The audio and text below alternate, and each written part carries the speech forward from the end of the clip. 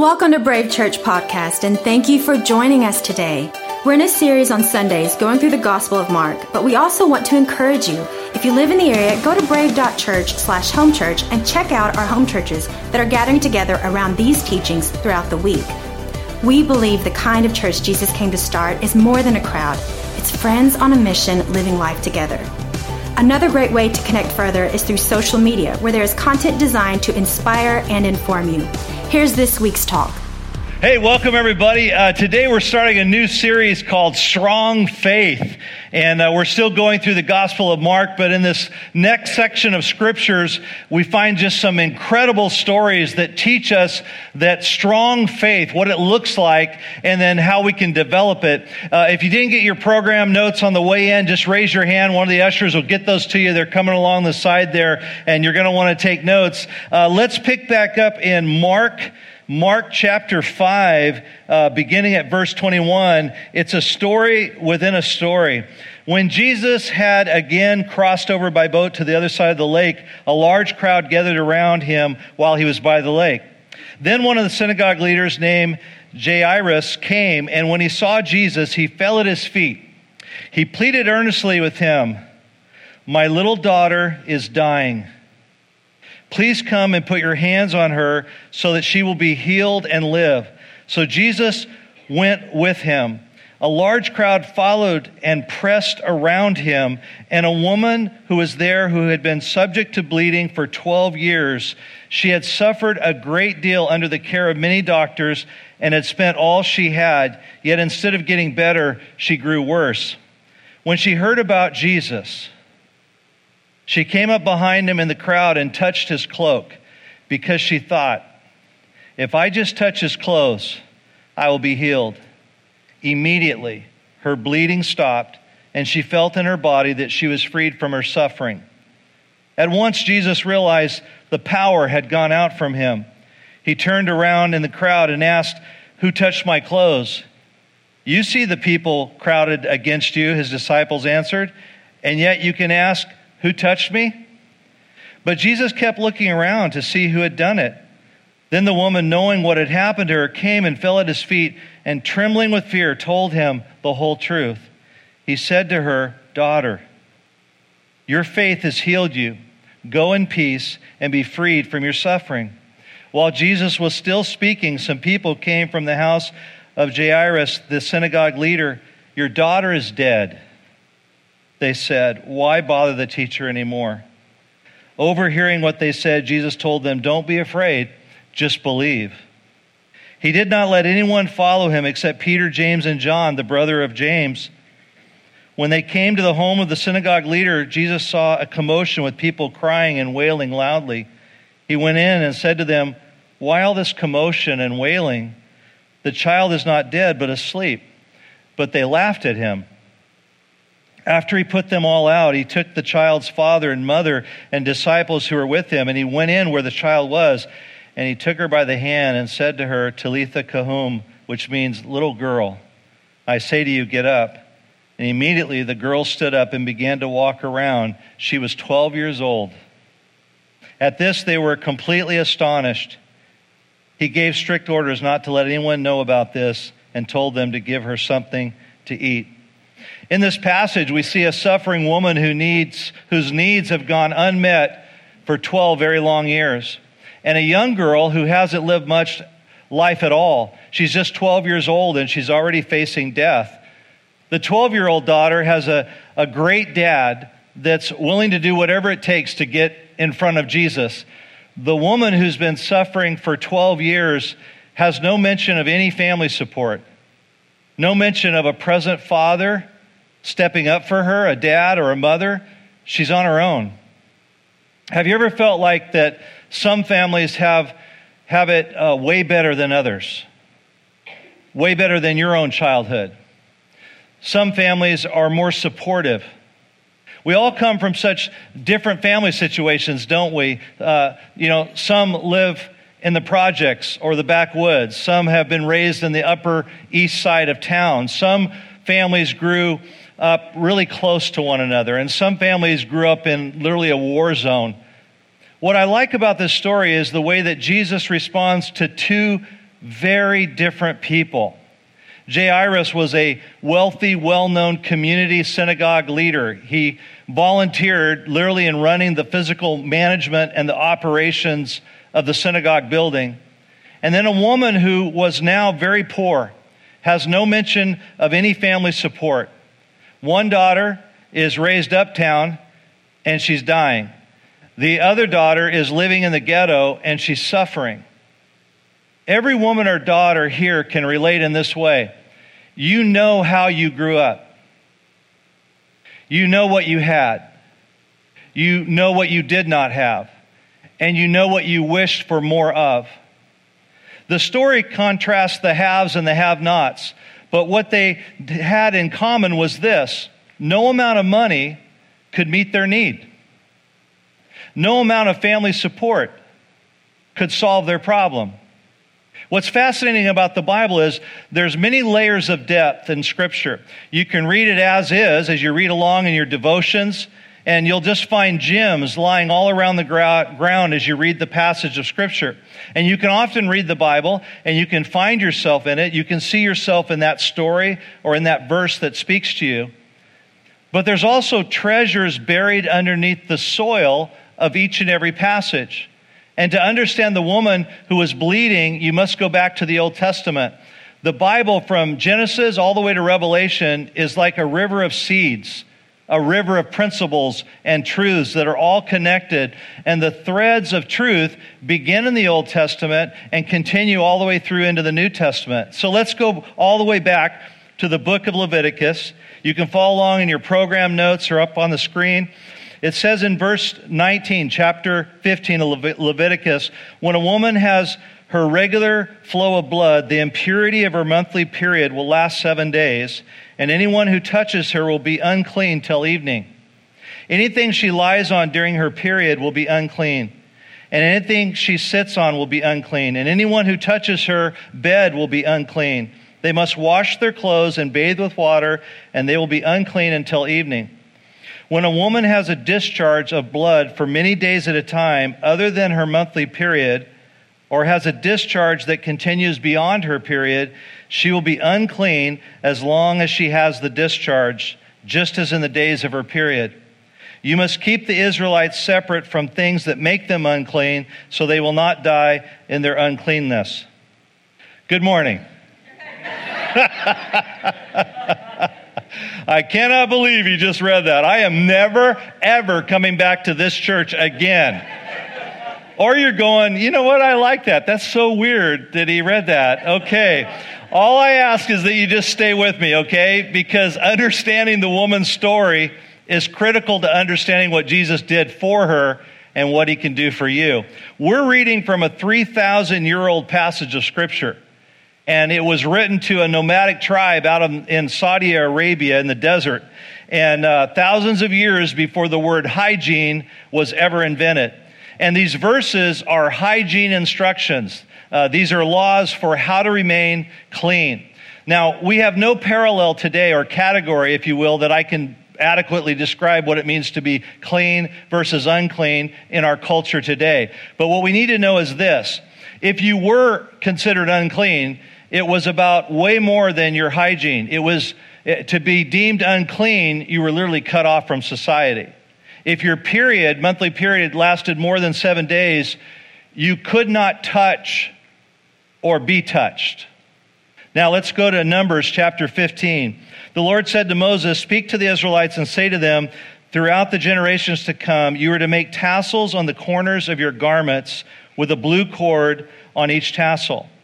You will have these tassels to look at, so you will remember all the commands of the Lord, that you may obey them and not prostitute yourselves by chasing after the lusts of your own hearts and eyes. Then you will remember to obey all my commands and will be consecrated to your God." God says, I want you to make tassels, and the garment has 4 corners, but those tassels will be a visual reminder to keep all of my commands. So the word for the corners of this prayer shawl is kanaf.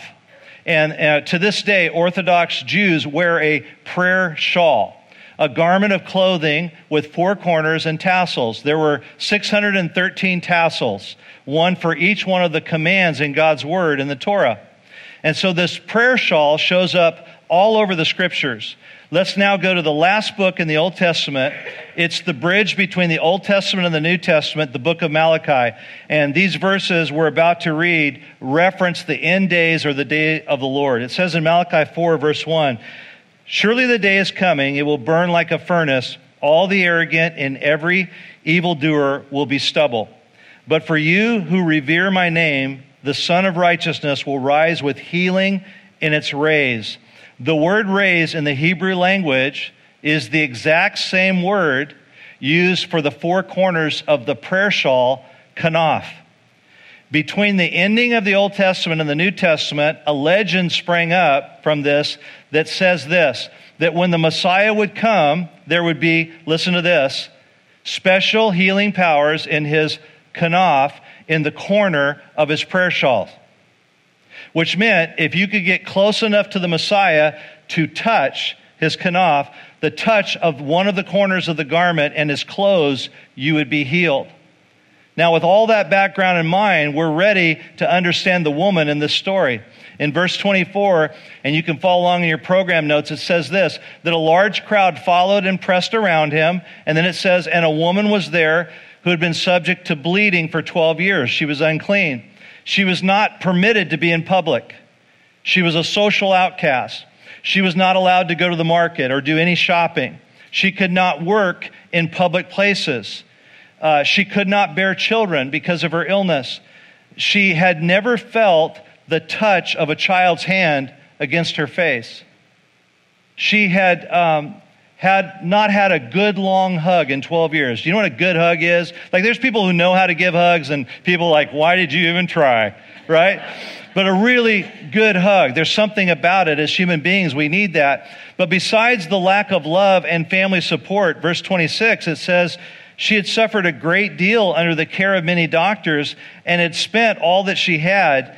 Yet instead of getting better, she grew worse. The word suffered literally means tortured. There was this gnawing pain on her insides that would not go away. It was a chronic pain. And she was not being loved the way a daughter should be loved. In verse 27, it says, when she heard about Jesus, she came up behind him in the crowd and touched his cloak because she thought, if I can just touch his clothes, I will be healed. She's Jewish. She knows the book of Malachi. Jesus is a rabbi, and he's wearing a prayer shawl, and he's already demonstrated that he has the power over storms, he has the power over demons, and he has the power over any and all diseases. And she believed that he was the Messiah. If I can just touch his kanaf, I'll be healed. And she did. Verse 29, immediately her bleeding stopped, and she felt in her body that she was freed from her suffering. At once Jesus realized that power had gone out from him, and he turned around in the crowd and asked, who touched my clothes? The Greek word used for power is dunamis. It's where we get our word dynamite. It's an explosive healing power that's coming out of Jesus' body. And then Jesus asks, who touched me? Verse 31, you see the people crowding against you, his disciples answered, and yet you can ask who touched me? A little sarcasm from the disciples there. You know, they're getting a little too big for their robes, right? We see in God's heart, we just see his heart in this action. He's on his way to a wealthy man's home, a respected community leader, to heal Jairus' daughter. But he stops. He stops for an unclean, untouchable outcast. And furthermore, he wants to talk with her. He wants to know her. And he wants to bless her. Imagine this scene. Jairus has pleaded with Jesus, my little daughter is dying. Please come. And Jesus does not hesitate to go with him. Now, along the way, an unnamed, unclean woman in filthy rags gets Jesus' attention. They're on their way to a 911 call. If you're in a hospital and you're seeing the triage nurse decides who gets to be seen first. And the one sitting in the lobby there with a chronic, non-life-threatening, 12-year-long illness is not the priority. And that's what I love about Jesus, is this is what I want us to see, is that Jairus is the ruler of a synagogue, a man of great devotion to God, great morality, respectable, wealthy, very prominent. He's desperate because his little girl is as good as dead. And Jesus doesn't hesitate at all to go with him. The woman who's suffering has no wealth, no prominence, no favor, doesn't know anybody, and no dad stepping up for her. She's been rejected by everyone for 12 years, including her own family. And Jesus stops for her.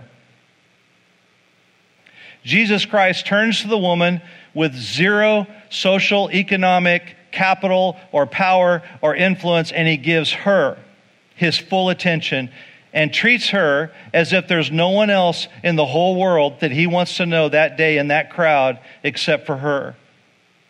Now, I don't know who you most identify with in this story. I don't know how you see yourself. Rich, poor, good family, not so good family, connected in the community, not so connected to the community. Would you please write this down in your program, and more importantly, write this down in your heart? Number one, everyone matters. To God, everyone matters. He responds in love the same way to everyone.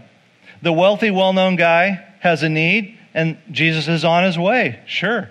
The poor, unknown woman has a need, and Jesus stops to be with her along the way. God doesn't respond to wealth, status, or holiness. He responds to faith. Let me say that again.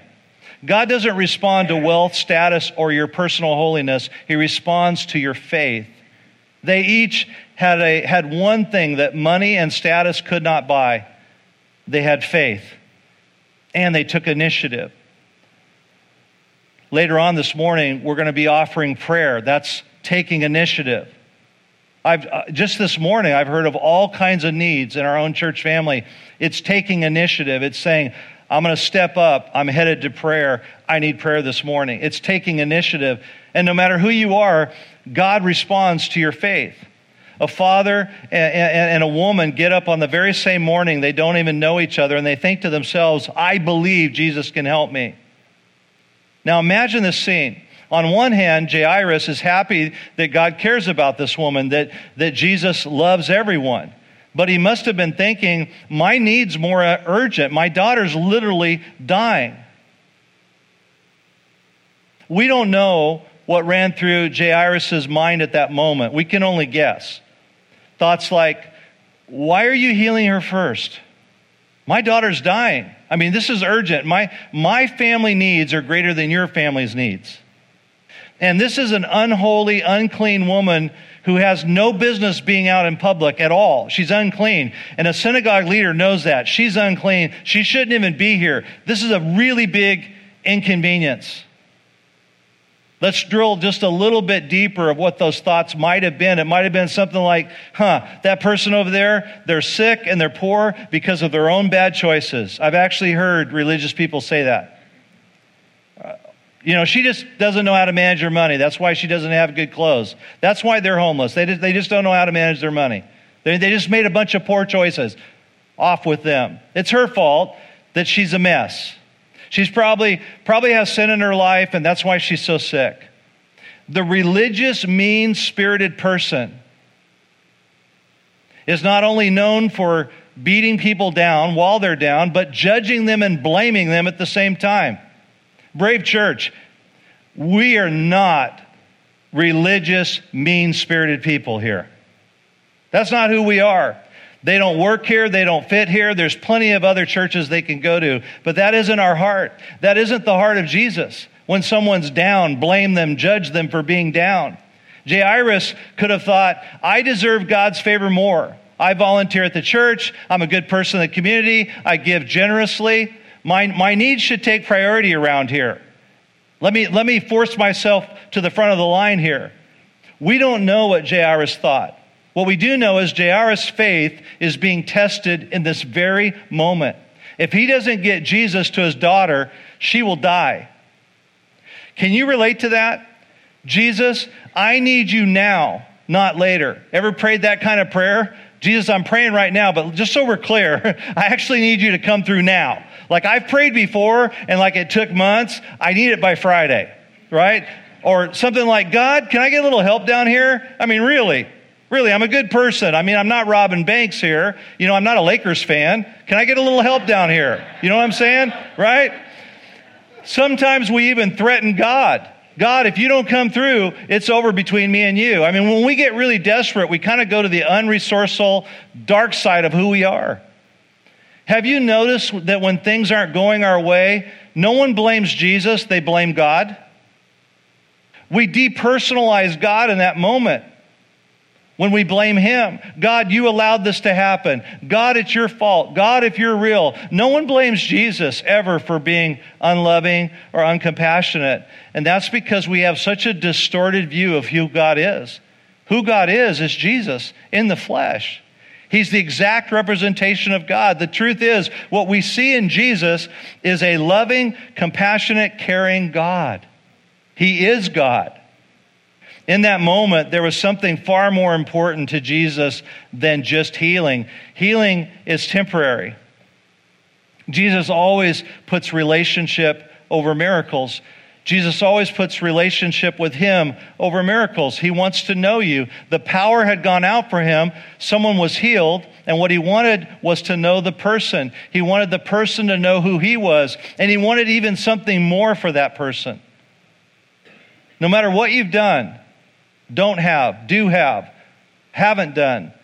With God, everyone matters. And because of that, number two, God wants to know you. He cares about this unnamed woman, the woman who's been abandoned by her family, the woman who would no doubt like to be married. Maybe you're here as a woman and you say, man, I would just love to be married someday. God knows that. God knows that. There are junctures in all of our lives where faith really matters and that we get to exercise faith for a period or season in our life. God wants to know you and God cares about you. And if you want to know how God feels about you, read about this Jesus. Watch how Jesus responds. Verse 32. But Jesus kept looking around to see who had done it. He didn't just want to heal her, He wanted to know her. He wanted to bless her. Then the woman, knowing what had happened to her, came and fell at His feet, trembling with fear. Why? She was unclean. She wasn't even supposed to be out in public, and she knew this. She didn't know what the crowds were going to do. She didn't know what was going to happen in this next moment. And it says, He told him the whole truth. And He said to her, daughter, your faith has healed you. Go in peace and be freed from your suffering. Daughter, your faith has healed you. Jesus calls her my daughter, a term of endearment, of affection. When an older man says, you're like a daughter to me, that's something very special. It means you're special. Every chance I get, I tell people about my daughter, Marcy, because she has my heart. I have a daughter. Her name is Marcy. It's weird. I'm in the lobby of Big O Tires. I have a daughter. Her name is Marcy. I'm really excited about that. I also have other sons and daughters in the faith, and they call me Pastor Dad. And it just means that we love each other. They honor me, and I love them. And you're like a son or you're like a daughter to me as well. Jesus calls this woman out of the crowd in front of everybody that's been rejected emotionally for 12 years. And it's like he says this, hi, honey. I want everyone to know here that you belong to me. I want everyone here that's rejected you and thought less of you, and I want to elevate you in this moment, and I want to say that you're my daughter. Can you imagine how healing those words were for her? It's one thing to be healed. What she thought her biggest need was the bleeding and the chronic illness. But 12 years of emotional rejection and pain from her parents, from her family, the abandonment that she had felt from her friends. Jesus stops on the way to an emergency to take time and say, you matter. To all the women, Jesus is still stopping today to say, you're my daughter too. And then he says to her, your faith has healed you. Not your wealth, not your status, not your good deeds today, not your personal righteousness or perfection, or where you were raised, or how you were raised, or what you did have or didn't have. Your faith has healed you. He's saying, it's not my prayer shawl. It's not my kanaf that's healing you. It's not the magical clothing that's healing you. I remember when I was a small kid, my brother and I lived with my grandmother for a period of time because of my dad's illness. And whenever I would get sick, my grandma would read the story of the Apostle Paul. There's this incredible story where the Apostle Paul one time prayed over handkerchiefs, and then they were sent out, and whoever would touch those handkerchiefs, they would be healed. And so she taught me, she brought out a handkerchief and prayed over it, and she said, this handkerchief is not magical. It's just a point of contact for your faith, for you to believe. And she would then pray for me and place it underneath my pillow at night and then pray for my healing. Jesus says it's not a magical clothing thing. It's your faith. Don't buy sand from the Dead Sea and all that ridiculous stuff. I mean, really? You believe in me. You believe in who I am and what I can do for you. Miracles happen where there's faith. Miracles will happen today.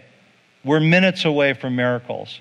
When we pray, God responds to those. We've already had many miracles this year, many miracles last year. This is a place where God does miracles. You can spread the word. You can tell your friends.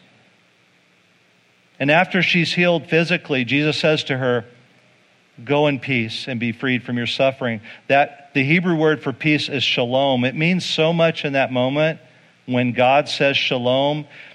He's speaking over her a blessing of a deep sense of well-being, a deep sense of wholeness. He's putting her back together again, all on the inside.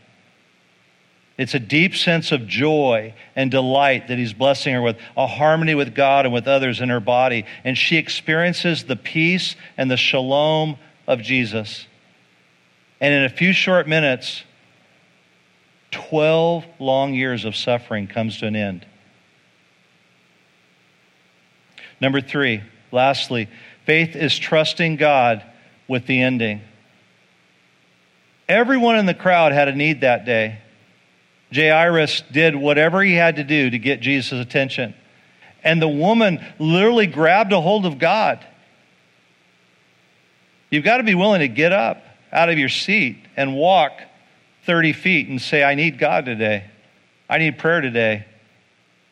You got to move past your discouragement. Well, I've been prayed for before and it's not happened. You don't know if this isn't your moment. You don't know.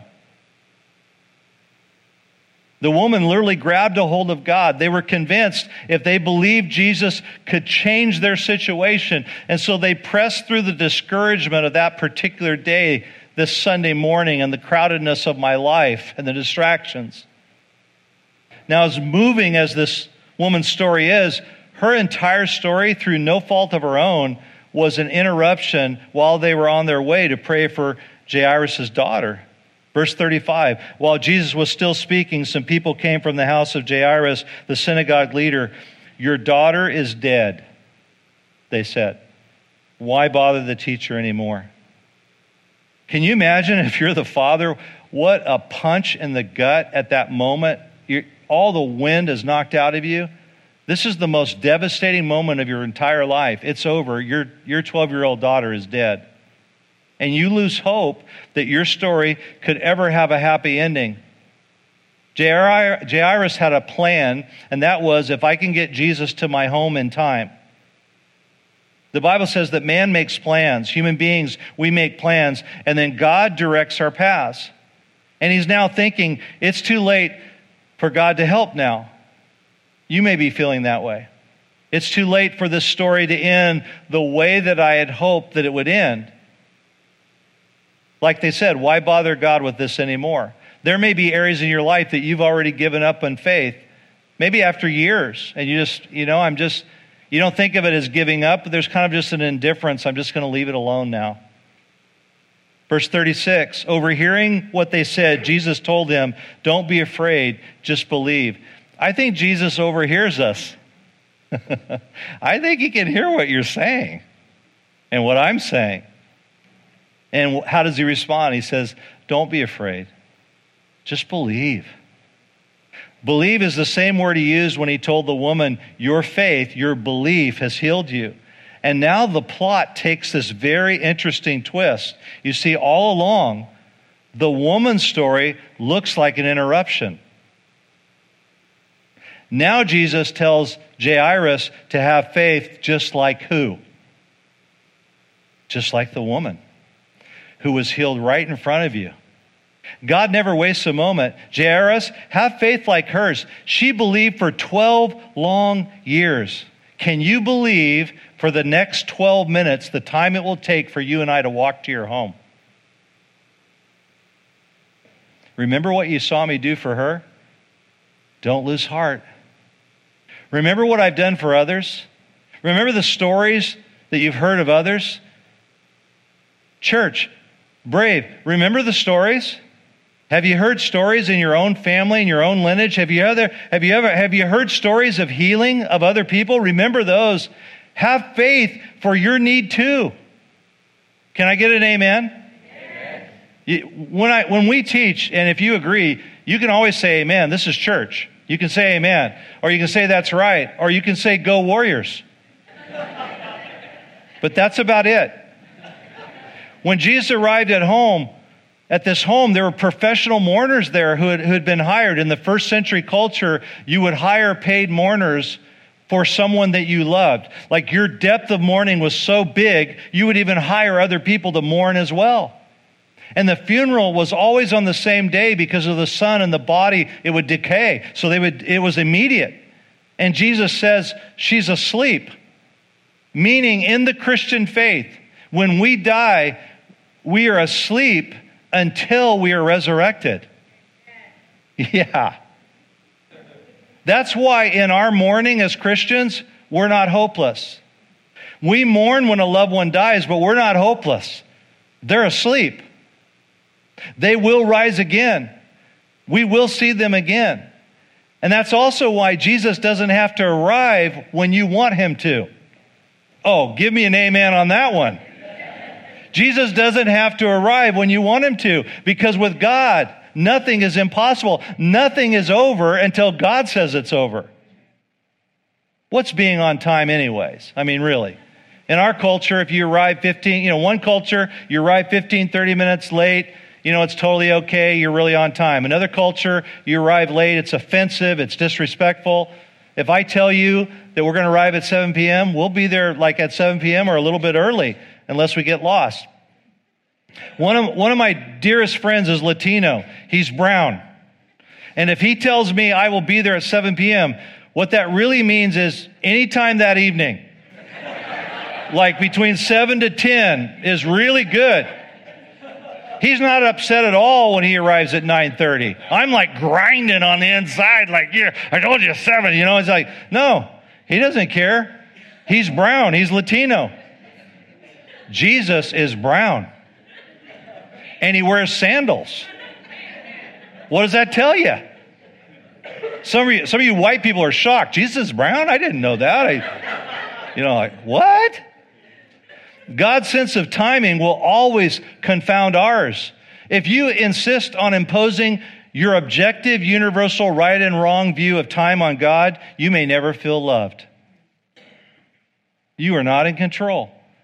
Delays purge us of self-righteous entitlement, of our self-centeredness and pride, and our desire to control everyone and everything around us, including God, and when he needs to do something in our lives. God's blessings come when he's ready to give them. And you don't know. It may be today. You see? That's what faith's all about. Like it could be in the next few minutes. You just never know with God. But what does he respond to? Faith. And so our posture and our attitude to trust him and believe who he is what's best for us. I think God views time more as a story. Your life is a story.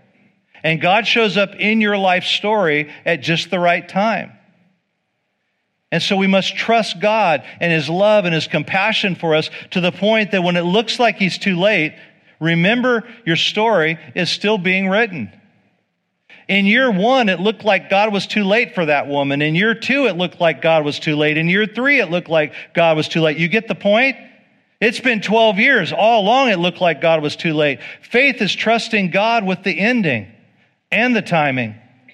Verse 41, he took her by the hand and he said to her, Talitha Kahum. It was Aramaic. That's Jesus' native tongue. And he says to her, little girl, I say to you, get up. Honey, it's time. Honey, I love you. You're my daughter. It's time.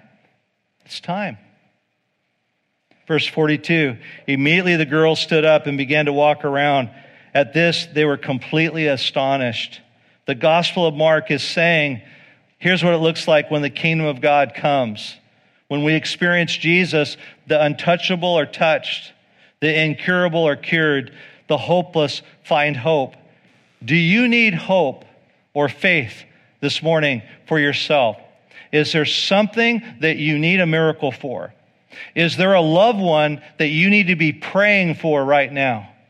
Not now we lay my head down to sleep, or Lord bless this food. Like, you need to be praying for a relative, a friend, a loved one, someone you know. And today is about trusting God with the ending that it's never too late for your need to be met. Josh, can you come out? Our hope is not just in what can happen in our own lifetime. Our trust is in God goes way beyond this lifetime. You see, the gospel not only saves us now and can heal us now, but we're actually all dying for more. And it's called heaven. Have faith that God can show up in your home too. That he can come to your home too. And whether it's been 12 years or 12 of the longest minutes of your life, have faith. Would you bow your heads with me? And if you wouldn't mind, just to close your eyes in reverence to those that are around you. The first and most important thing that Jesus comes to you today is to say, where are you? I want to have a relationship with you. I want to know you. That's the first thing. And if you're here today and you say, I'd like to know Jesus. I'd like shalom. I'd like to have peace with God. I want to make a decision to begin to follow Jesus today. I don't understand it all, but I know in my heart, there's faith in my heart that says, I want to do this. I want to know Jesus as my Lord and Savior. If that's you, just right where you're sitting, just slip up your hand and say, yes, yes, yes, yes, yes, yes. That's wonderful. Amen. Amen. Yes. You can put those hands down. I'm going to pray a prayer for you, and you can make this your own prayer. Father in heaven, Lord Jesus, I come to you and I want to follow you. I want to make a decision today to make you Lord and Savior of my life. I ask you to forgive me of all of my sins. I declare today that you died on a Friday and you were resurrected on a Sunday, and you have power over all the death and the wages of sin in my life. One day I'll fall asleep, but I'm trusting you that I'll be resurrected again. I ask you to come into my heart, come into my home, come into my life, and be Lord in Jesus' name. Now, would you look up here at me? We're just going to flow with this, all right? So stand very quietly. I just believe there are a lot of needs here this morning. I'd like our prayer team to come up front here. Those that I've talked to, come on up.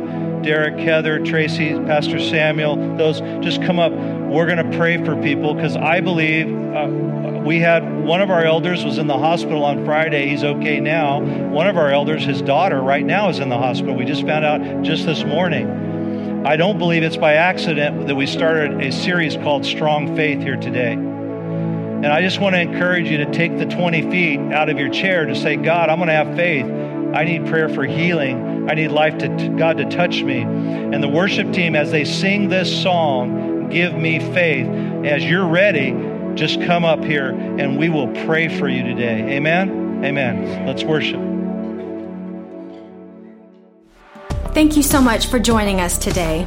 It's our hope that you will let this message go deep within your soul and allow Jesus to do the work that only He can do. We also want to encourage you to partner with us here at Brave. Go to brave.church and become a regular giver and be part of how God is using this message to help people find and follow Jesus.